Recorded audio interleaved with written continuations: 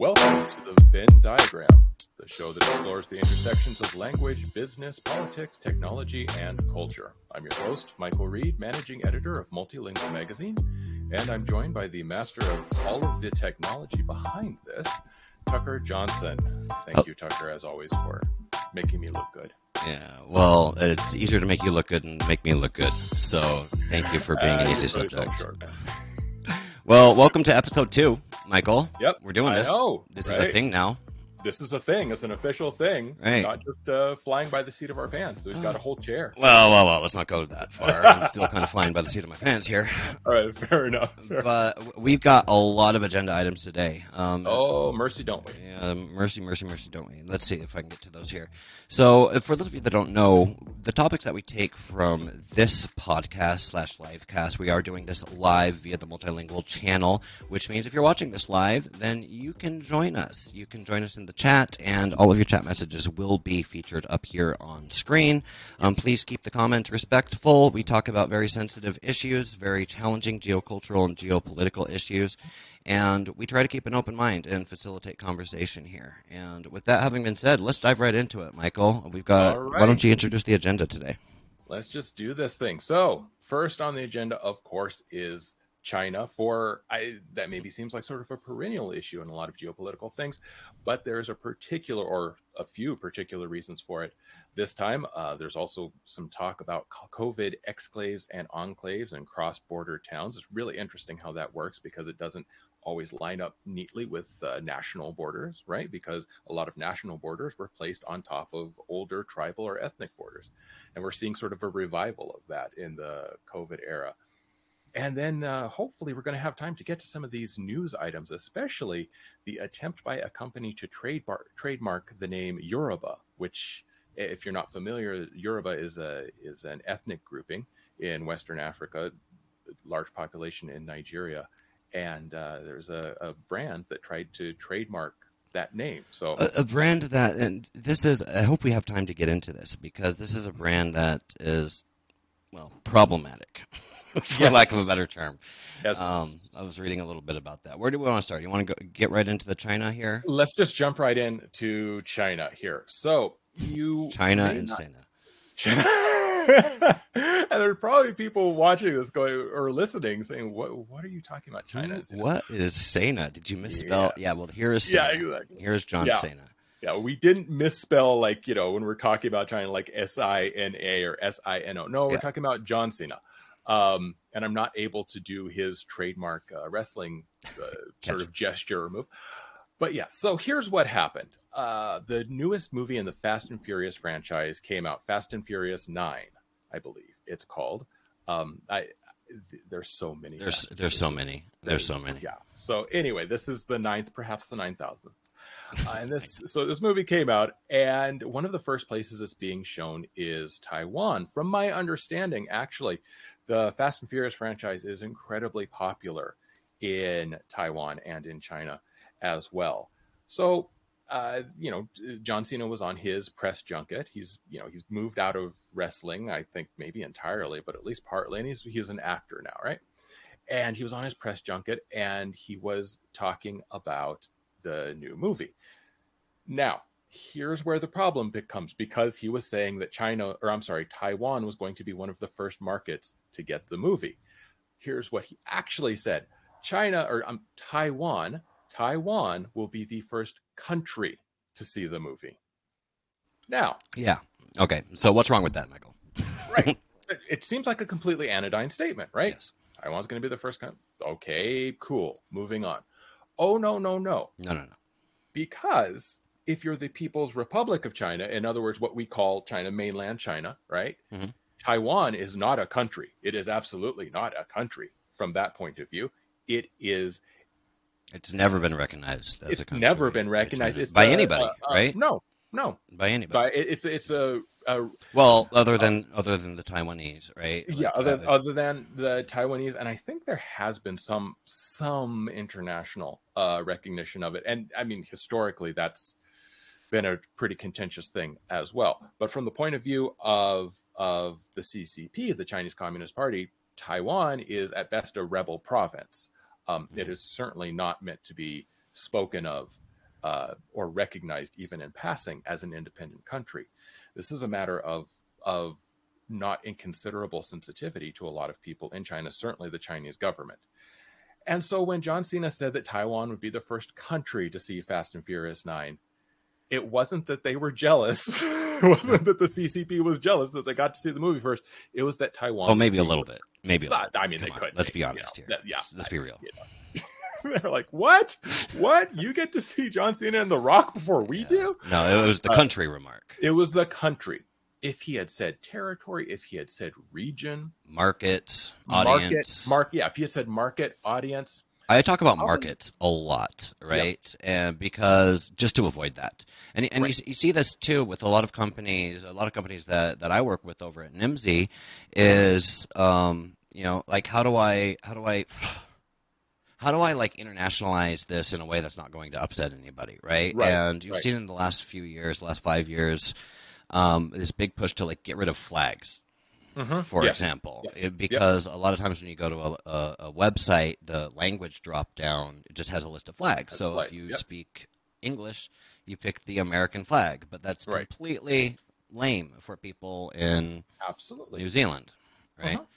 And 100%. Yeah, so this is kind of related to that. I'm interested here because John Cena has a following in China.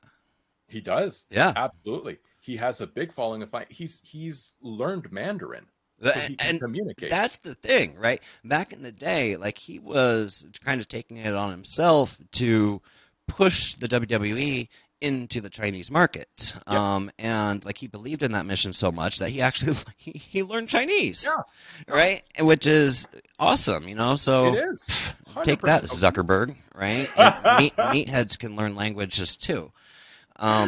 No, he's walked his talk. He has like 60,000 followers on Weibo, I think, which is really cool.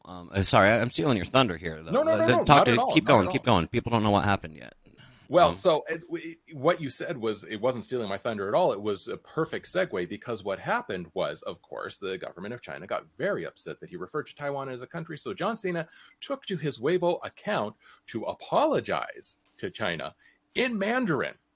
And he only very obliquely referred to the incident that caused all the consternation, but he apologized in Mandarin about, offending, that he maybe spoke too quickly or spoke inelegantly. He didn't want to offend everybody. I think he says something about he loves China. Well, let's watch it, can we? Because I actually, before this broadcast, I actually went into here and found it. And it was hard because I couldn't. Hold on there, John. It was hard because I couldn't. Trying to find information on this, like trying to find information on anything these days. I went to a news article, and by the way, all of the links we're going to post in somewhere. So we have sources. We will post those. This is a new thing, so we're not really sure on the logistics yet. But where was I going with this? I don't know where I was going with this. All of the articles that I was reading is like, the links, the citations, the sources, like linked to other articles. And it became this circle of citations where it's like I eventually ended up back at an original article, and that I didn't. But, all right, without further ado here. 你好，中国，这是赵西娜。我必须说，现在，在《速度与激情》中，我做很多采访，很多。所以在一个采访，我有一个错误，所有人问我，如果我可以用中文，速度与激情中人给我很多资讯 information，所以很多采访，很多 information，我有一个错误，我必须说，现在就是很重要。我爱更尊重中国，更中国人。我很抱歉对我的错误，对不起，我很抱歉。你必须了解，我很爱，很尊重中国跟中国人。不好意思，再见。So that is, I don't speak Chinese, but hey, if you're watching this and you speak Chinese, Whoa. Okay, autoplay. If you're watching this, and you speak Chinese, then go ahead and leave a comment. Let us know what is he talking about, like specifically and stuff. I've read the translations though, and I've also read the articles that people are talking about John. Um, almost, the idea that it's like, oh, he was pressured into this. He was forced into this because Fast and the Furious gets a third of its revenue from the Chinese market. Right.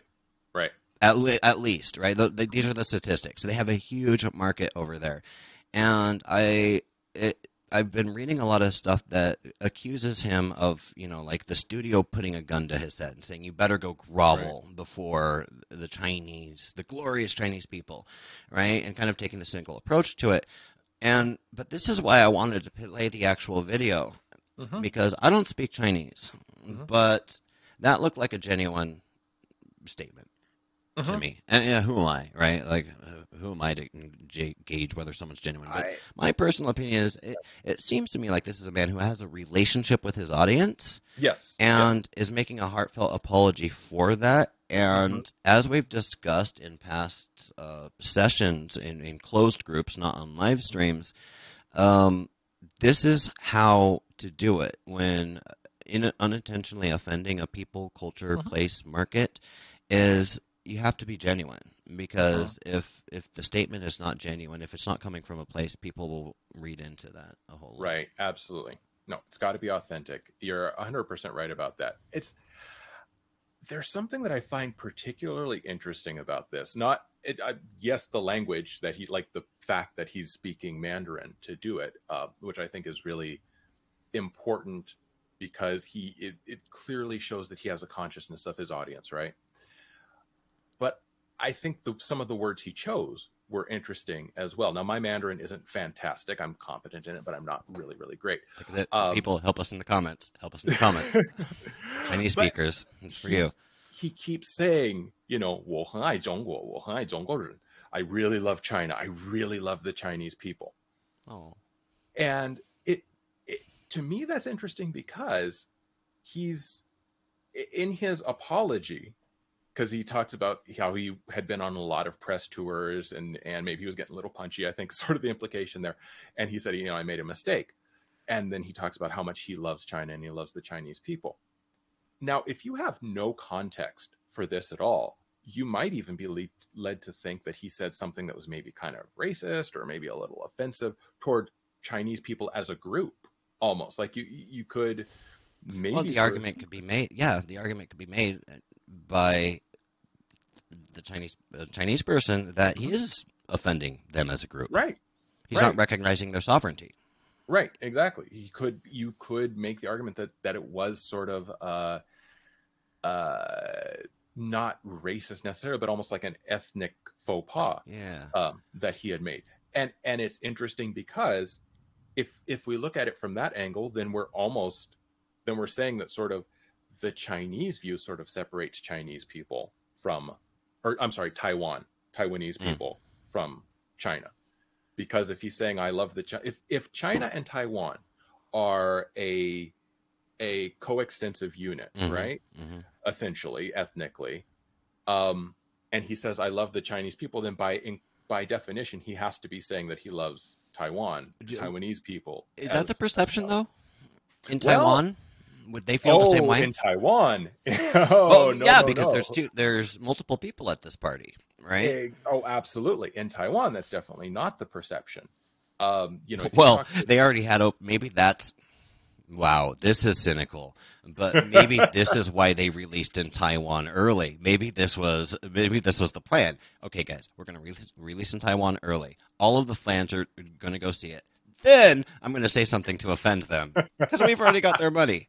I doubt it. Out of the barn already. I doubt it, but no, I mean, you could as a very cynical plan. Okay, I could see that happening. But and so here's the interesting thing, because yes, Taiwan and mainland China are joined by language, right? They're both Mandarin speaking places, and I say that with an enormous amount. Like if I could have pop-up bubbles around me, I would have an enormous amount of caveats around it. One, looking at China, there are many languages in China. Some of them are, Han languages, some of them aren't. So there's all that to look at. Then looking at Taiwan, the Aboriginal languages of Taiwan, a lot of them are Austronesian. So they're not Mandarin speaking necessarily either. So neither mainland China nor Taiwan are uniformly Mandarin speaking places. First we have to get that, but that sort of functions as the lingua franca of the general area. Sure. But in Taiwan, the view of Taiwan as an ethnically and occasionally linguistically, absolutely politically distinct entity holds a lot of power. And I'm not saying that in either place these views are 100%, it's not monolithic, of course, in either place. But I have talked to people from mainland China who are adamant that there is, it's sort of basically a recitation of the one China policy, that there is one China of which Taiwan is a part, no less a part of China than Rhode Island is a part of the United States, or Hawaii is a part of the United States. Maybe that's the better one. Hawaii, right? It's an island, different cultural background, but absolutely part of the United States. And then the Taiwanese view, which is that, yeah, not really so much. Yeah, there's we'll let you think that. Right. It's kind of this don't ask, don't tell, kind of weird situation going on over there. Right. But I want to keep going here. China and Friends. This sounds like an animated Saturday morning TV show. It really does, doesn't it? With China being the main character. And Friends, yes. But we're actually talking about Friends. We're actually talking about Friends, the show. Yeah. The show that aired from 1994 to 2004 in the United States, one of the biggest American sitcoms of all time. And they had a reunion special. It was released on HBO Max here in the United States to quite a bit of fanfare and acclaim. I've watched it myself. I was a big Friends fan, so yeah, I watched it too. But the Friends reunion special was not just it wasn't an episode of Friends set 20 years later. It was the cast getting together to talk about their memories of being on the show, and it featured cameos from a lot of celebrities who wanted to basically share what the show meant to them, right? Wanted to steal their thunder. Pretty much, yeah. To use a Friends reference. Those of you that get that, respect. Yes. I was going to say something about Pivot, but I'm like, no, that's too much.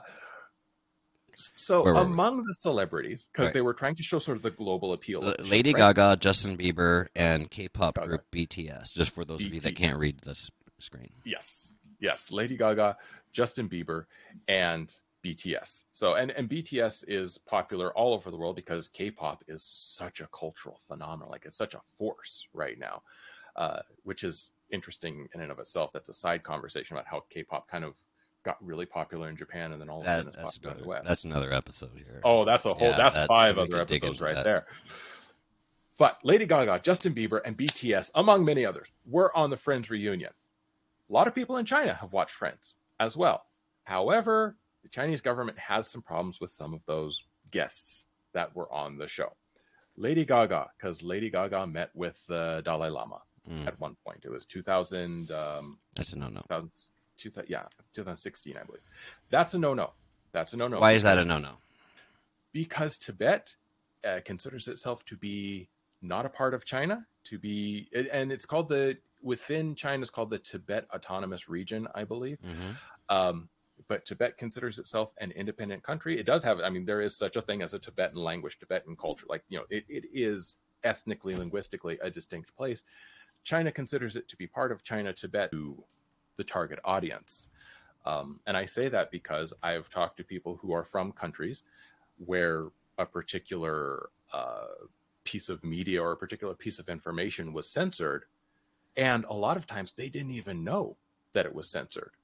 It wasn't something that was really obvious to them. It was that's only the thing about censorship, right? Is if you're getting information, if you're not, how do I say? If you don't know what you don't know, then And if you trust the sources of information that you do have, then you're not really exposing yourself to new ideas. Right. You're not really getting out there. Precisely. Yeah. And if you don't, I think you said it perfectly. If you don't know what you don't know, well, then you don't feel like you're missing anything. Exactly. Right. Exactly. So, and the best, and I use that word not in the moral sense, but in a really sort of pragmatic, technical sense. Let me say it this way: the most effective censorship is not going to be noticeable to the people who are receiving the censored information, right? Yeah. It's just going to feel like, oh, that's just what the information is. There's not necessarily any more or less to it. So that was why Lady Gaga got, axed out of it, which again, I would be really interested to see that cut, because that whole scene was essentially a duet of Lisa Kudrow and Lady Gaga. So I don't know. So probably not much happening. Probably after not. that got cut out. The whole you scene might have out. just cut the whole thing out. Yeah. So Justin Bieber, and this is tricky. So Justin Bieber in 2014, I believe it was, he went to Japan and he posted a photo from the Yasukuni Shrine in Tokyo. Why would that bother China, you wonder? Like, this is over in Japan. It's not a disputed territory. China recognizes that Japan is an independent nation. What's the issue? Here's the issue.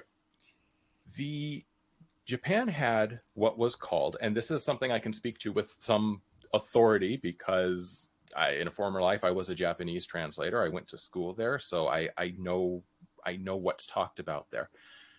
Before World War II, and during World War II, and then it ended with the end of World War II and Japan's defeat. Japan, what was very euphemistically called, in English, I think it translates to something like the Greater East Asian Co-Prosperity Sphere. The Greater East English Co-Prosperity Sphere. Which is very... That sounds fishy.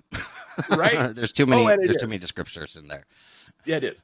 Because it's basically, it was the... And hey, I ain't saying America doesn't do the same stuff. So before you guys, if anyone's actually watching this, before you guys get upset, like, everybody does this. Oh, of course. Oh, no. This is, the world is filled with glass houses on this one. So, let's be real straight about that from the get.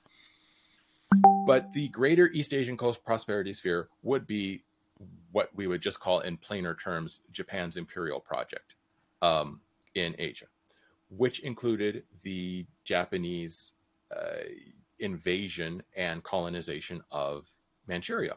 So the eastern part of China there included. And anything that Japan does that seems to be a celebration of its early 20th century's activity is looked on with great disdain and suspicion by its neighbors, especially China and Korea.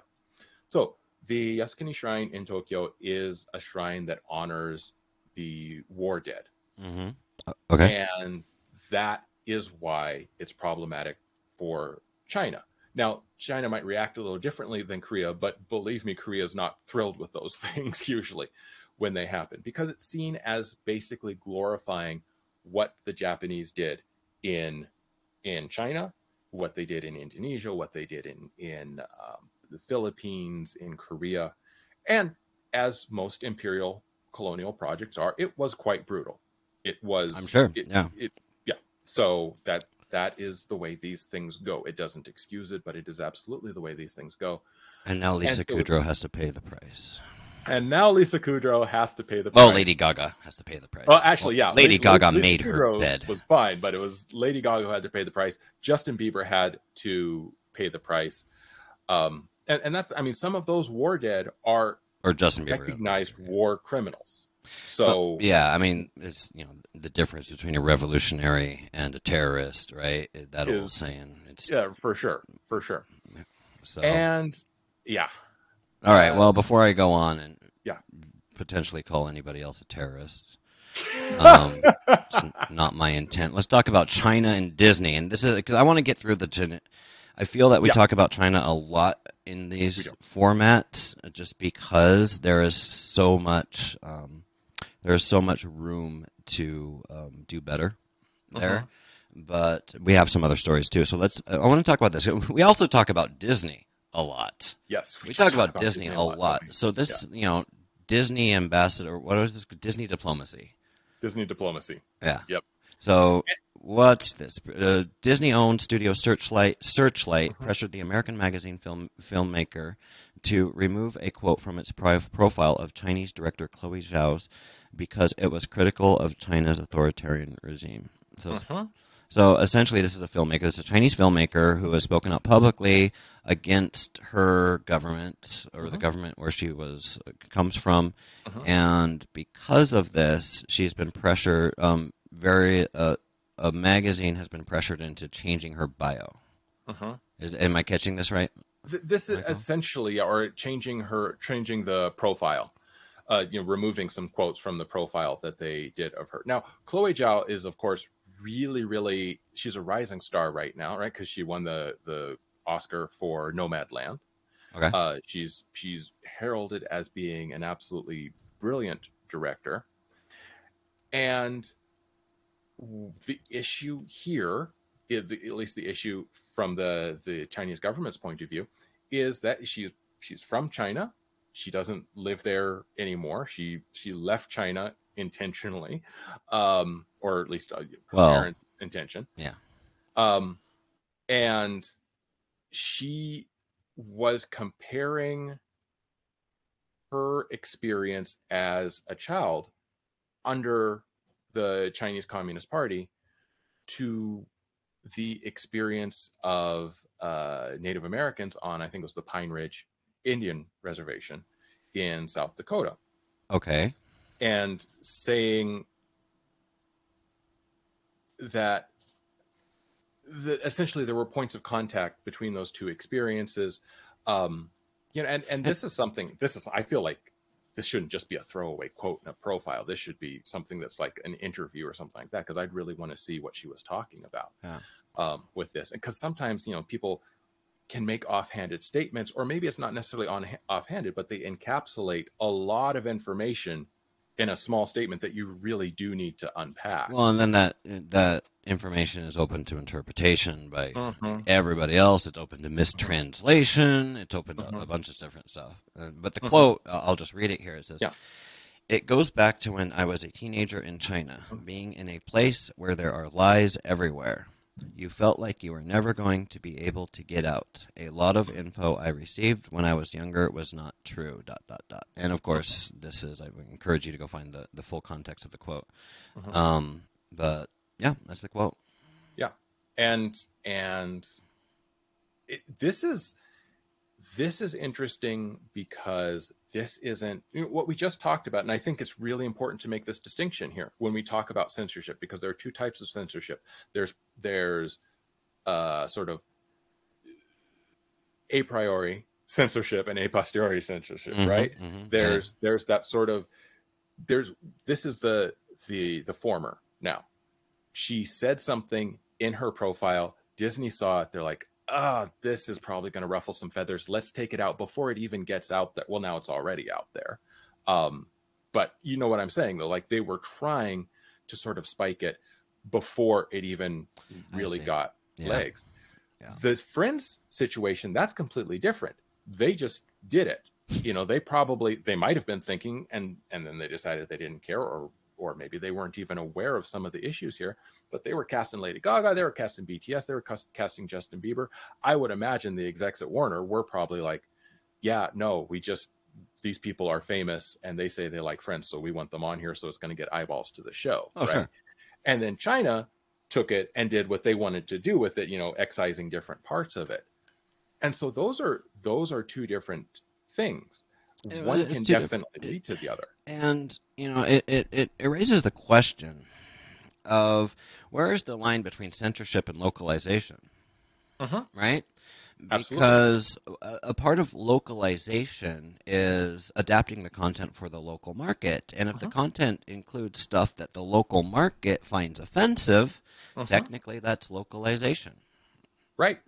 Right? Exactly. It's not censorship. It's trend creation. If you choose to look at it through that lens.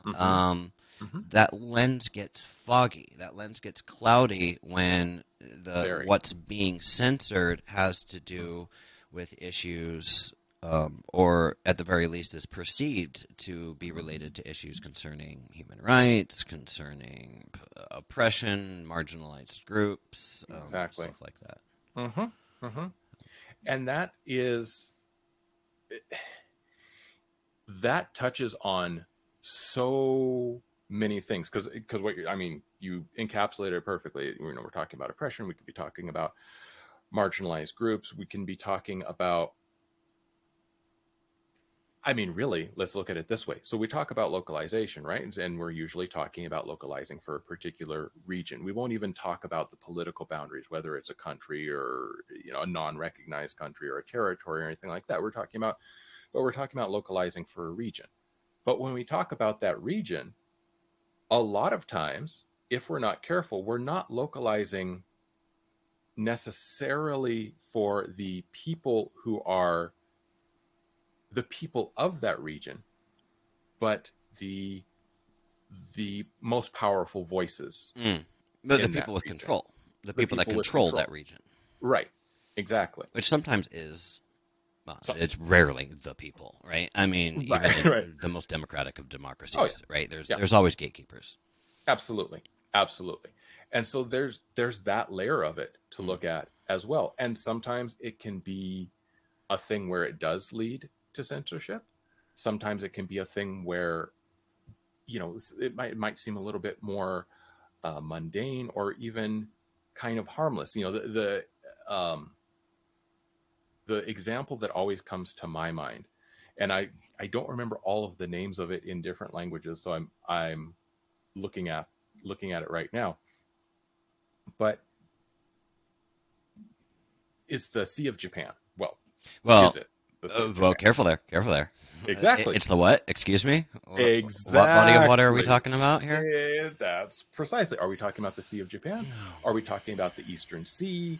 Are we talking? Yeah, So yeah. that is the body of Maps, water. borders, bodies of water are Hmm. these are yeah.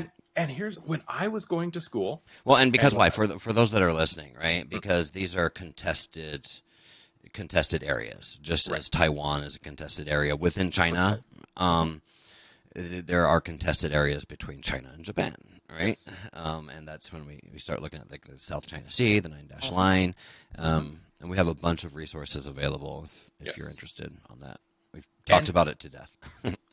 it is one of those things where, okay, so you're making, uh let's say you have a map app, cartography. There we go. I can actually say that word. App that wants to compete with Google Maps, right? And you have a map of that area.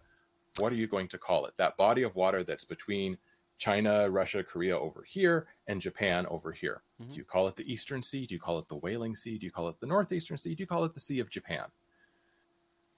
It It depends. depends, Who right? who do you want this app to be for? Well, and this is localization, right? And this is Uh-huh. this is true localization. This Oh, isn't like 100%. we always, one of my biggest pet peeves is that we use the term localization way too liberally, and Mhm. I find that in the localization industry that when we use localization, 9 times out of 10, we're actually talking about translation. Uh-huh. So, but Yes. Yes. this is true localization right Yes. here, where you're taking names of places and adapting them to the Right. local places. And this is local. This is localization by force. Too. Like this is regulated localization. Like if you don't get Yes. this right, there's going to be problems. Absolutely. Absolutely. And I agree with you completely. It is very true. A lot of times when we say localization, what we're really talking about is translation. Right. But this is one of those areas where it's not really, because we're talking about the sensitivities that exist in different areas towards what things are called. Yeah. And if you think that we don't see that even intranationally, that you'd be very mistaken, because we do. We Where I live currently in Spokane, Washington, we just renamed a whole street because, and I actually agree with the choice to do it, but we renamed a whole street because it was named after somebody who mercilessly slaughtered the indigenous people Oh, who lived here. yeah. It's probably And we renamed it to the language, in the language so it's not even an Oh, English so it's a word. native No. word. Yeah, I it's a love that. Salish word now. So that happens even within countries. That is, in a way, it's a localization issue. You had a name that was representative of something very painful to a large group of people, and it gets changed. Yeah, So and a lot of folks would call that censorship, erasing yeah, history, and right, and everyone's entitled to their opinion, of course. right, right. One thing I noticed, guys, I apologize. It doesn't look like the comments are working. So if you're trying to join in the live stream, I can't bring you up on the screen here, but please do leave your comments because we'll answer them afterwards. Yeah, absolutely. I always like it when people comment on these things because they'll always say things that I haven't thought of. Well, I always like it when I actually have my stuff working today. And also, this video is broken into two parts now because the stream cut out halfway through. I'll stitch it back together for you guys and re-upload afterwards if you guys are watching along. So. Oh, that's funny. But let's go. Until it isn't. I don't think we're going to be able to get past China today. Man, I want to talk about more than China. I know, because I really wanted to talk about the Yoruba thing, because that is, oh man. Well, we can make a command decision. And let's do it. Let's do it. Let's jump to. What slide is that? I wanted to talk about. No, I don't want to talk about that. The Europa thing. Yoruba, the Nigerian. Oh, okay. Timbuktu's whole. Yeah. Which one was that? Let's just go through here. Nope, this is talking about enclaves. Also enclaves. Sorry, guys. Which is an interesting subject. These are all interesting subjects. They're all interesting subjects, let's be honest. And we will talk about them tomorrow. And thank you, Bob, for getting them all together. Oh, yeah. So, very much, yes, thank you, Bob Drake. Shout out to Bob for doing all of this research, which we never have time to get all the way through. Yeah, exactly. So this is your Yoruba. I also found it on the Instagram, too, if you want to pull up the original. I'm going to do that first because just because this Instagram account is on point. Oh, where did it go? Oh, I guess it's... No, this is my Instagram account now. Let me go back. Is it the Culture Tree? Culture Tree, yeah. Here it is. Oh, nice. Okay, yeah, so go check this out. It's Culture Tree, Instagram, @CultureTree. I highly recommend it. Go check this out. They've got an on-point Instagram here. But, all right, introduce this topic. All right, so Timbuktu, which is a British fashion house, decided, well, it was recently revealed. Wait a second. Timbuktu is a fashion house? Yes, it's a British... I thought it was a made-up word. That definitely isn't a real place that exists with real people living in it. Definitely. Tell me more about this fashion house called Timbuktu. Yes, because it's definitely not a real place with real people that are living in it. It definitely is not a place that was known as being a crossroads of trading and learning and education in the Malian Empire. Jeez. No. It's a it's a British fashion house. It's a British fashion house. Yeah, and it was recently revealed that, I mean, and in the oh, well, of course we could have seen this coming category because of their name. That in 2015, well, they tried, and they're ignorant around their name. Okay, so go. No, I know. Believe me. Keep going. In 2015, they decided that they were going to try and trademark the name Yoruba, which is the name of an ethnicity and a language in Nigeria, among other places. But I think the largest concentration is in Nigeria. They decided that they were going to try and trademark it for, and I'm trying to remember what it was exactly that they were going to trademark it for. I think they wanted to have a line of some, like a specific line of like jackets or something that were going to be called Yoruba. I'll pull up the article here. Yeah. Sorry. I'll get this out of the way. No, I'm glad. I'll try to find the original source. Yeah. And apparently on their, at one point on their website, they said Timbuktu is a fictional place. Yeah. Which would be news. Okay, so here's the background to that is, yeah, Timbuktu in, at least I know American English, has been kind of turned into this, fictional place that was like, oh my gosh, that's in Timbuktu. Yeah. It means it's in the middle of nowhere, right? It means it's a long ways away, it's isolated, it's slang. You Mhm. could call it racist slang or placist slang. I don't know how if you're racist against a city or something, but that is what it is. So that's the context for Right. why they think it's a fictional place. Yes. It is not, very much not a fictional place. In medieval times, it was the center of trade and learning. For that part, I believe it was the Malian Empire in West Africa. At that time, there was a university there. There was an enormous library there. In fact, there's been a lot of work in recent years to try and take some of the texts that are from the ancient university in Timbuktu and digitize them because, of course, the pages are so old and fragile that they're not really going to survive probably that much longer outside of climate controlled environments. So digitizing a lot of the work that's found there in many languages, which of course is going to happen if you're at the center of a bunch of trade routes.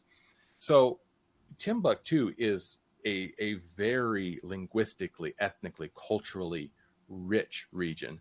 It is not by any stretch of the imagination a fictional place. But yeah, apparently the Timbuktu clothing brand decided that they were going to treat it as a figment of cultural imagination.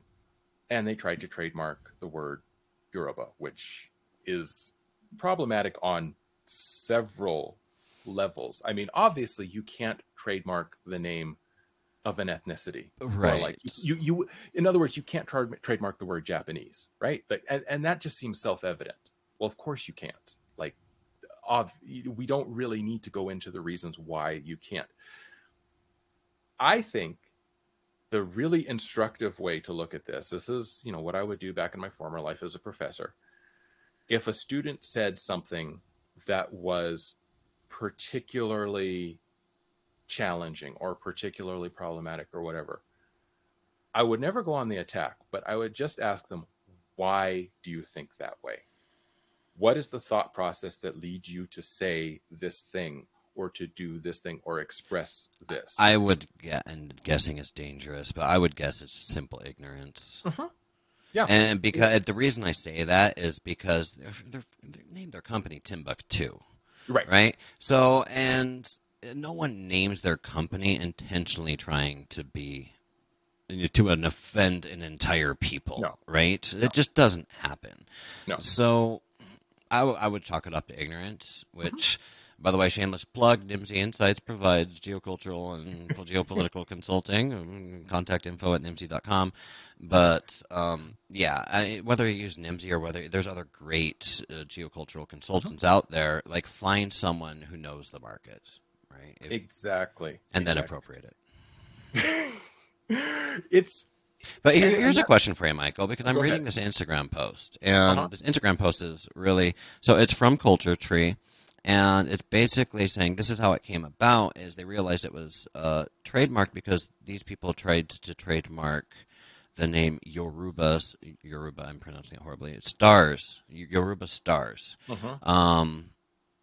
And it's for was it a soccer team or for some children's thing, Yeah. right? Because they call themselves the Yoruba Stars, Right. and which is awesome. That's cute. That's adorable. And then through that process, they realized, that Yoruba has already been trademarked because the application was denied because it was too similar to an existing trademark, which was Yoruba. So it's like no one even realized that this was trademarked, right? Right. But my question to you is, Yoruba stars, is that something that's trademarkable?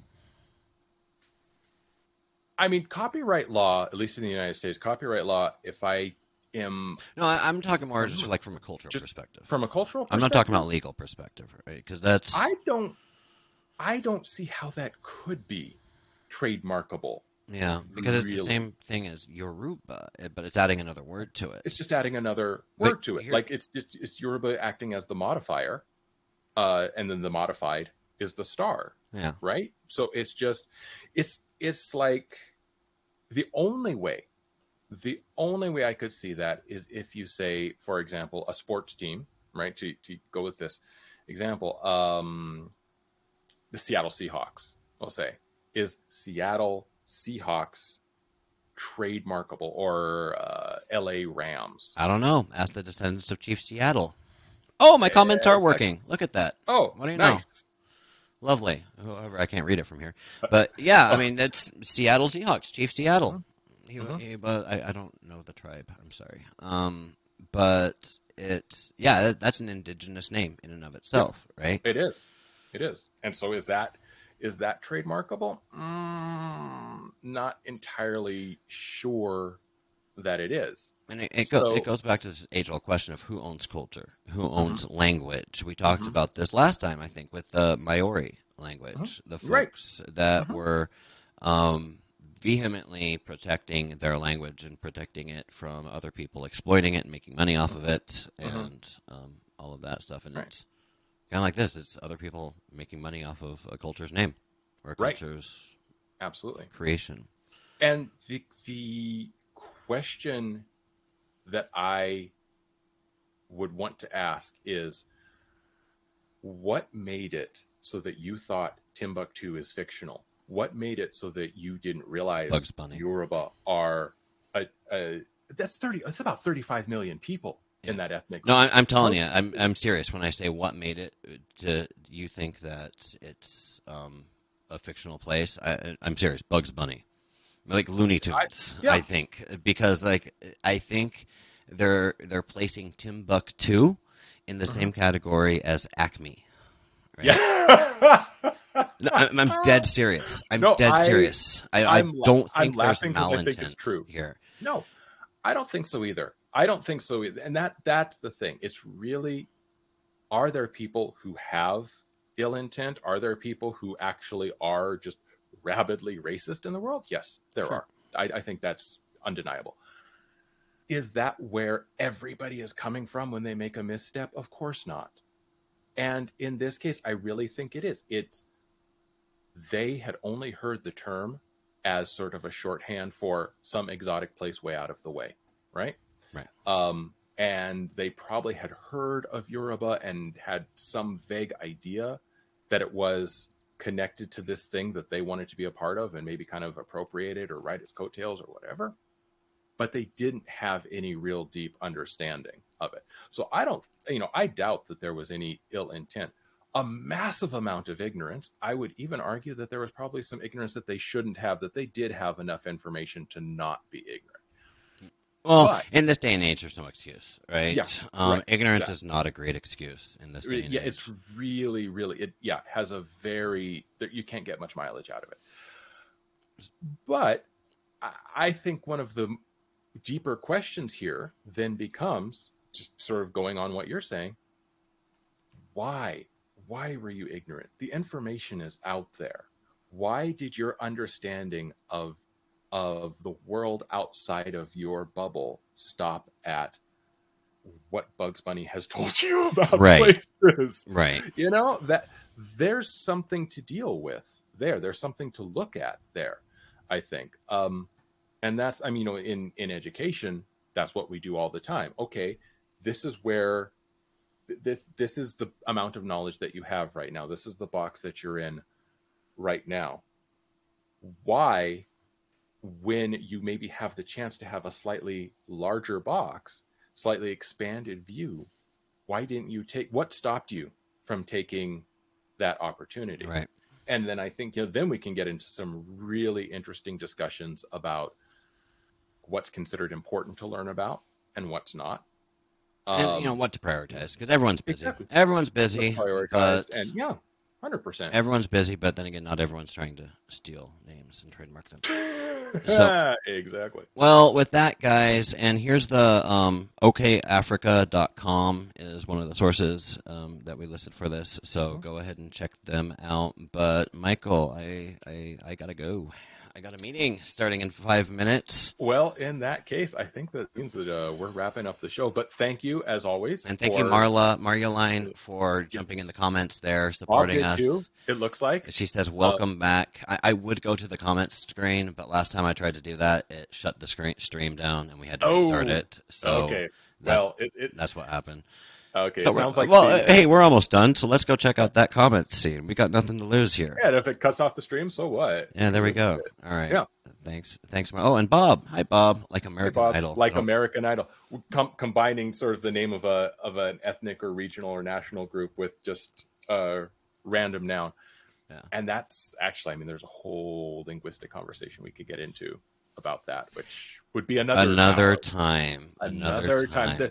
There's always going to be leftover stuff to talk about. That's just what we have to resign ourselves to. There is. So with that, guys, thank you very much for those of you that have joined us here today. Thanks for being here. Michael, play us out.